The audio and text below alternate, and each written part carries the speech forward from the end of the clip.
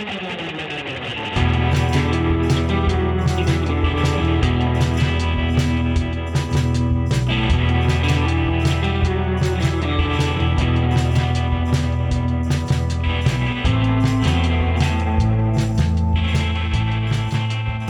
and welcome to The Missing Middle.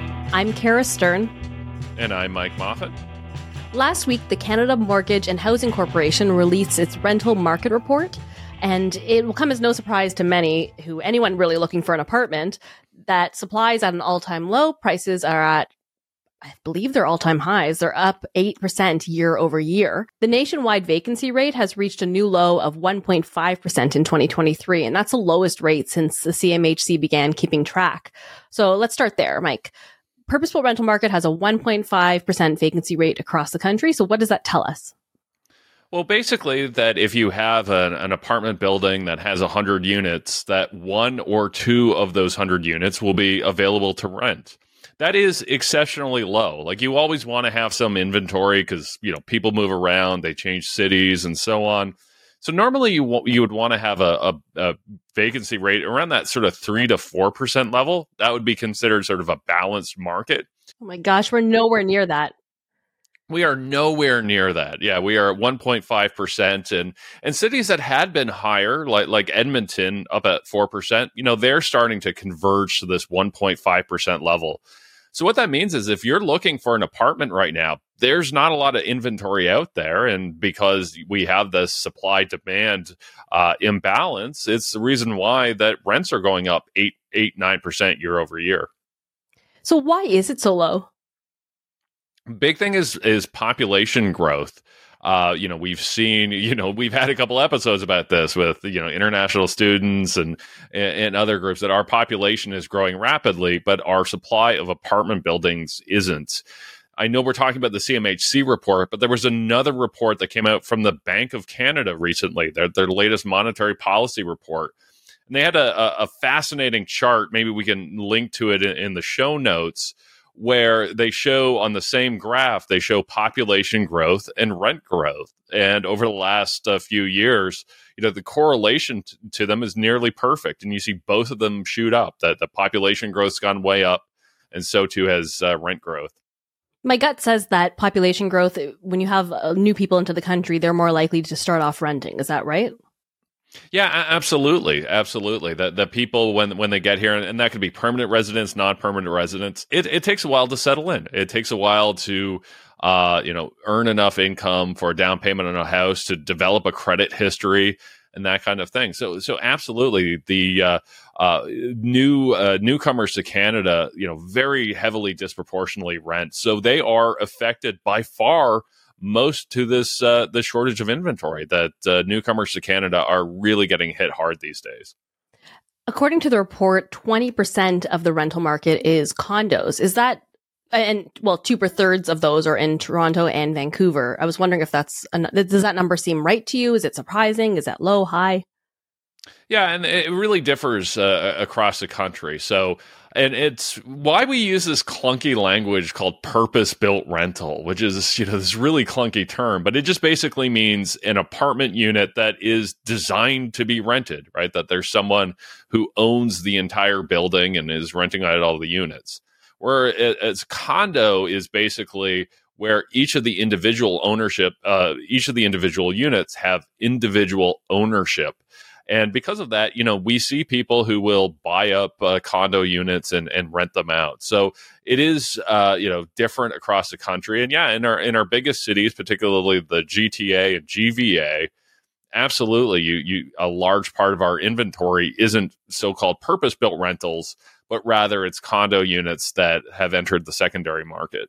Is there a correlation between higher prices and it being a condo, or is it kind of, I guess, a purpose-built rental?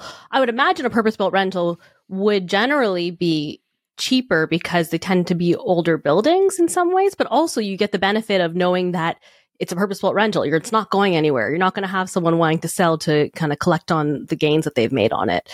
Does that make sense? There's a little bit more certainty, and particularly if you have a purpose-built rental that's owned by a large corporation, you're not going to have this, kind of thing where you say, oh, my grandmother needs to use the unit, so you need to sort of get out. So, there are sort of advantages to having purpose-built rentals.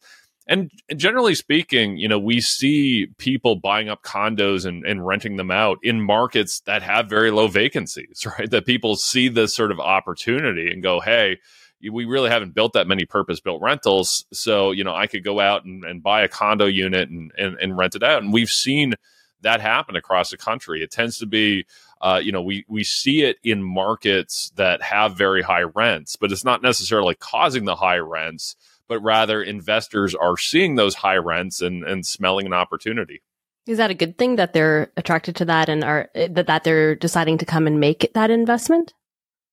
Well, I think you'd rather have purpose-built rental, right? Like if we had to sort of rank order outcomes, the highest rank would be having enough purpose-built rental that wasn't really necessary. But, since we're not there yet, then you have this, you have this sort of trade-off where you've got investors buying up these condos and renting them out. Yeah, that's creating rental stock that otherwise wouldn't exist, which is helpful. But it's also blocking first-time homebuyers against the market. So it creates this kind of zero-sum game of renters versus owners. So it's, you can understand why it's happening, and it does have benefits in the sense that it creates rental units that otherwise wouldn't exist. But it tends to be a sign of a broken market. It tends to be a sign of a market that just hasn't built enough purpose-built rentals to keep up with population growth. I wanted to go through some of the numbers. So the average 2-bedroom rental went up by 8% across the country, and so the average now is it's $1,359. And that is every part of Canada, and it also includes places that are rent controlled. So that's why it's maybe lower than some people would have expected. The condo vacancy rate is 0.9%, so even less. And the average 2-bedroom is up to $2,050 across the country. But obviously, we know that they're in some cities, it's totally different. In Vancouver, the average 2-bed purpose-built rental is $2,181, and the average for condos is $2,580. And in Toronto, the average purpose-built rental is $1,940 versus $2,862 for condos. So I found it kind of interesting that for average purpose-built rentals in Vancouver, it's higher in Vancouver than in Toronto, but condos are lower in Vancouver than Toronto. Any idea what's going on there? Yeah, it's tough to say. I think a lot of it is just due to the differences in the rental stock that you mentioned earlier. British Columbia has been building just as many purpose-built rentals as Ontario, despite the fact it's like a third the size. So what that means is that the inventory of purpose-built rentals in BC is newer. And because it's newer, it tends to be a little bit more expensive.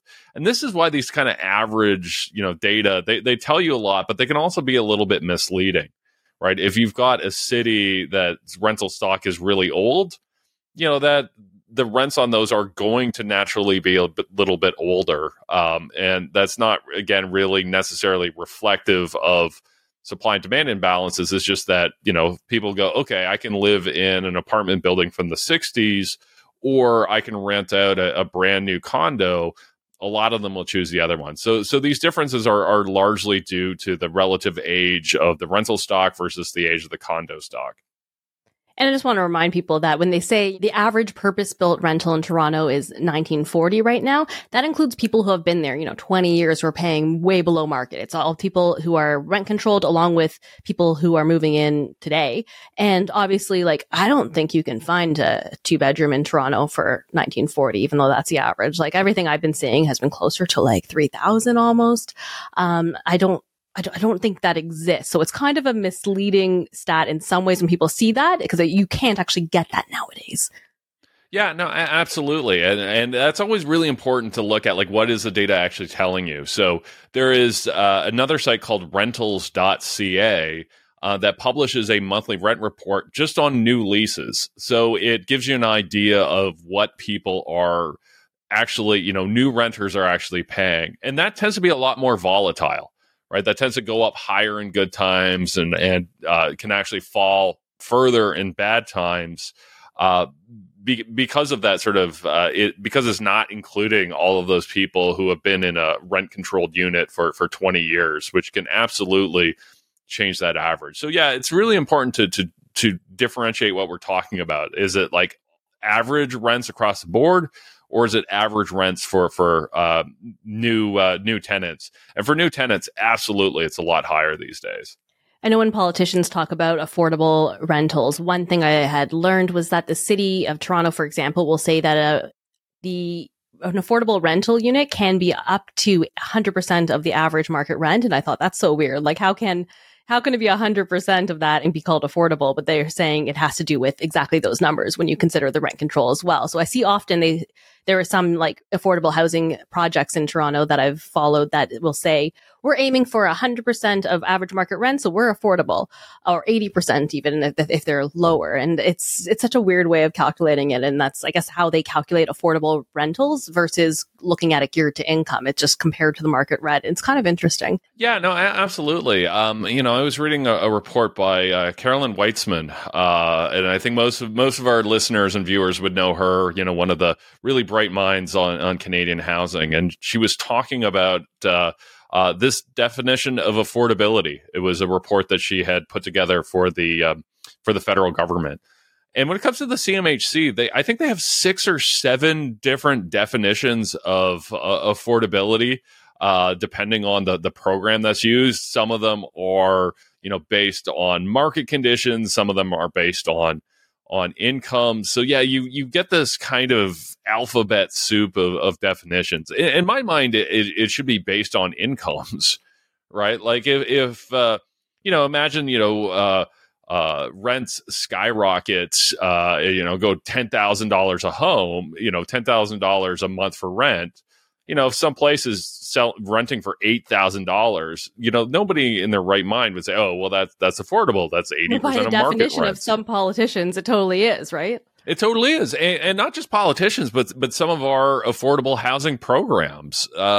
So yeah, it's never really made that much sense to me. I think we should be looking at incomes. The challenge is when you do look at incomes in a city like Toronto or Vancouver, you just basically end up concluding that nothing is affordable. But for anyone that's kind of at median income levels or below, that they end up paying far more than 30% of their monthly income in rent. Yeah, I feel like that's why they changed it. I know Carolyn's talked about that before, how it used to be that they would actually use it geared to income, and then now it kind of changed over time. And I guess it makes it easier to hit the goals, but it doesn't make it easier for people to be able to afford their rentals anymore. Well, exactly, because that's what I care about at the end of the month, right? It's like, okay, what is this place costing me relative to how much I'm making, and how much do I have left at the end of the month? 80% of super expensive is still super expensive, particularly if I'm not making that much money. So yeah, it does feel like a definition that's far more useful to politicians than to renters. I know that the vacancy rate in Montreal is also 1.5%, but their average 2-bedroom purpose-built rentals is only 1,096, and their condos are 1,642. And I was just curious if you know what's going on there, because I know that Montreal kind of bucks the trend a little bit, but is the vacancy rate concerning that might not last? Yeah, and we've seen rents go up in Montreal as well. That Montreal and Quebec in general tends to have lower rents. And a lot of that, again, is due to the supply-demand dynamics. That Quebec tends to be one of the slowest growing provinces population-wise. But also from a regulatory point of view, it has a really good environment for building apartment buildings. The fees and charges tend to be lower than Ontario. Their planning system is a little bit more permissive, a little bit more responsive to actually getting stuff built. So, I think they are worth looking at. Not just on the population growth side, but really their ability to build up apartment buildings. But even now in Montreal, we're seeing those rents go up. That construction still isn't keeping up with the growth in the greater Montreal area. I know that some of the places in Quebec, I don't know if it's all of it or just Montreal, but I know that there's some vacancy control, meaning that the people who, when someone moves out, the landlord can't jack up the rent the way they do in Ontario. They have to keep it to a certain amount. How much of a role does that play? It tends to be a little bit more complicated, but yeah, overall, the Quebec system, that the rent control is based on the unit, not based on the tenant. So, these type of rules tend to advantage existing renters because they can't, they're not going to see their rents jacked up, and they can sometimes find other places to go. The challenge is that it might be hard to get new units built. Now, Quebec's been, again, able to avoid that, partly because their population hasn't grown as fast, but partly, again, their taxes and fees and charges and regulations tend not to be as onerous as Ontario. So that's allowed them to have this more restrictive system and still get apartment buildings built. I wanted to look into Alberta a little bit because there, the rental report said that high interprovincial migration contributed to the increases in Calgary and Edmonton. And I always hear people say, if you can't afford Toronto, if you can't afford where you're from, just move. That's what people do. And I always respond, well, that just exports the housing crisis. And that's what's happening here, right? Yeah, that's absolutely what happened here. And that's not unique at all. You look at my hometown of London, Ontario. The reason why home prices have gone up so much in the last decade is in part because of families doing the drive until you qualify thing, where they leave the GTA and drive as far as they need to go in order to find a house. And lately, last few years they've ended up in London. So and they fly till they qualify to get to Alberta. They qualify these times. Yeah, no, absolutely. And you see that particularly, like if you look at the data, it tends to be people who had just, the age at which you just finished college or university and are getting their first job. And I've, last course I taught with my students, I heard this a lot that, a decade ago, my students, and I teach fourth year undergrad, so they're all going on to the job market. I would hear that, they were just looking for the best job possible, period. Right. And they go, okay, if the best job's in Toronto or New York or Vancouver, that's where I'm going to go. Nowadays, they consider the cost of living far more so, and they'll be willing to take a lower income job or a job that might not have the best career pathway if it's in a location that is far more affordable, if they're not going to, go broke for the next, the first 4, 5, 6 years of their career. So what I'm seeing from my students is a lot of them were considering going to Alberta. Some of them were from Alberta to begin with, but even if they weren't, they were considering going there. Or they were considering going to the U.S. or like a place like Denver or Houston, those kind of big but somewhat secondary markets that still have affordable home prices. So absolutely that we're seeing those high rents and high home prices from the GTA and GVA spread all across the country. It's kind of sad if they're all moving to the States because Canada's investing money into students by subsidizing their tuition. And so then it's like, are we just subsidizing people so we can help the workforce in America? That's kind of a sad thing. Yeah, there is real concern about brain drain. Now, the numbers haven't really shown that we're hitting massive levels of that yet. And we have in Canada's past that if you look at the early 1990s, there really was an exodus of young professionals out of Canada to places like Arizona, particularly the American South. That doesn't seem to be happening yet at quite the same levels. We'll have to see next time StatCan comes out with data, but at least anecdotally, we're hearing this happening more and more and more, and I think it's going to eventually show up in the data. I remember seeing the ad campaign telling people in Toronto to move to Alberta. It was all over the subways. It would say, like, this is how much a home is in Ontario. This is how much it is in Alberta. Move to Alberta. And I guess that some people must be doing that, but that also kind of seems like a way to get housing prices out of control very quickly when so many people are moving. And I was trying to figure out, why is the government encouraging that? Like, do they want home prices to go crazy? Yeah, this is a classic be careful what you wish for. So no, I don't think it has anything to do with home prices at all. I think it has to do with labor shortages, or at least perceived labor shortages.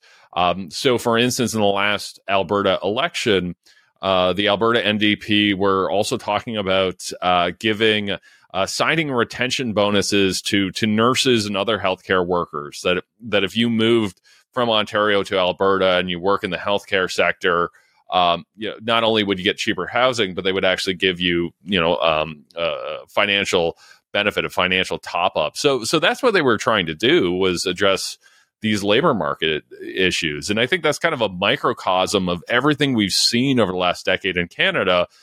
Again, whether it be the international student issues or the increases in immigration targets, none of that was designed to juice the housing market. It was designed about real concerns about our labor market, real concerns about, the so-called gray tsunami of retiring people and how we were going to have enough people to replace them. So that's what it was all about. But, it does have these secondary effects on the housing market, particularly if you don't put in the conditions to actually get enough houses built. It's a lot of college and university students who have finished their studies and they're out looking for their first job. A lot of 21, 22, 23-year-olds who are moving out there. And that combination of, lower rents and, their economy's done pretty well over the last few years. So they've been attracting a lot of people. They also had more births over the last, 15 to 20 years. Their birth rate tended to be higher than other provinces. So, you've just got more people graduating into that 15, 16-year-old cohort. So, yeah, Alberta's got a lot of really young people, which I think is fantastic for their economy and their culture. But boy, they got to start building enough apartments for everyone, or they're going to have the same problems that we've been having in Southern Ontario. If the government wanted to try to find a quick solution, like what's the fastest way to improve rental prices? Well, I think it's a lot of what they did on the international student side. I think those are, what they're looking for. I think that we are going to have to give more supports to low-income renters. We might see that in budget 2024, additional rent subsidies and that kind of thing. Those are all kind of short-term fixes. I think in the longer term, we just need to build more apartment buildings. Yeah, those short-term fixes, I look at those and I think whenever I hear about them, the government giving money to low-income renters, I always think, well, that's just passing it along to the landlords, making sure the landlords still get paid, right? Well, yeah, and that's one of the big challenges. Now, I still think we need to do this, particularly at the lower end. And, here in Ontario, increasing the rental allowance for ODSP in Ontario Works is massively overdue. So I do think we need to do those things. But I think your concerns are real that, is this kind of just a flow through to landlords? I think in the long run, we just need to build more apartment buildings. And we've seen the federal government act on this, eliminating the GST on purpose-built rentals. We need the provinces to follow suit. We need to do more on zoning. We got to eliminate parking minimums, which I know is one of my favorite topics. That would go a long way to creating affordability on building new rentals. But that's the challenge that you point out, is that all of the immediate solutions are on the demand side, because it takes a while to build up that supply. But we're going to have to do it, or, you and I are going to be having this conversation, 5, 10, 15 years from now. Oh, I hope not. I hope it's fixed long before that. I hope we can talk about something else. That's all for us today on The Missing Middle. Thanks so much for watching and listening. And thanks as always to our amazing producer, Meredith Martin. And please like and subscribe and leave a comment. We'd really love to hear from you. See you next time.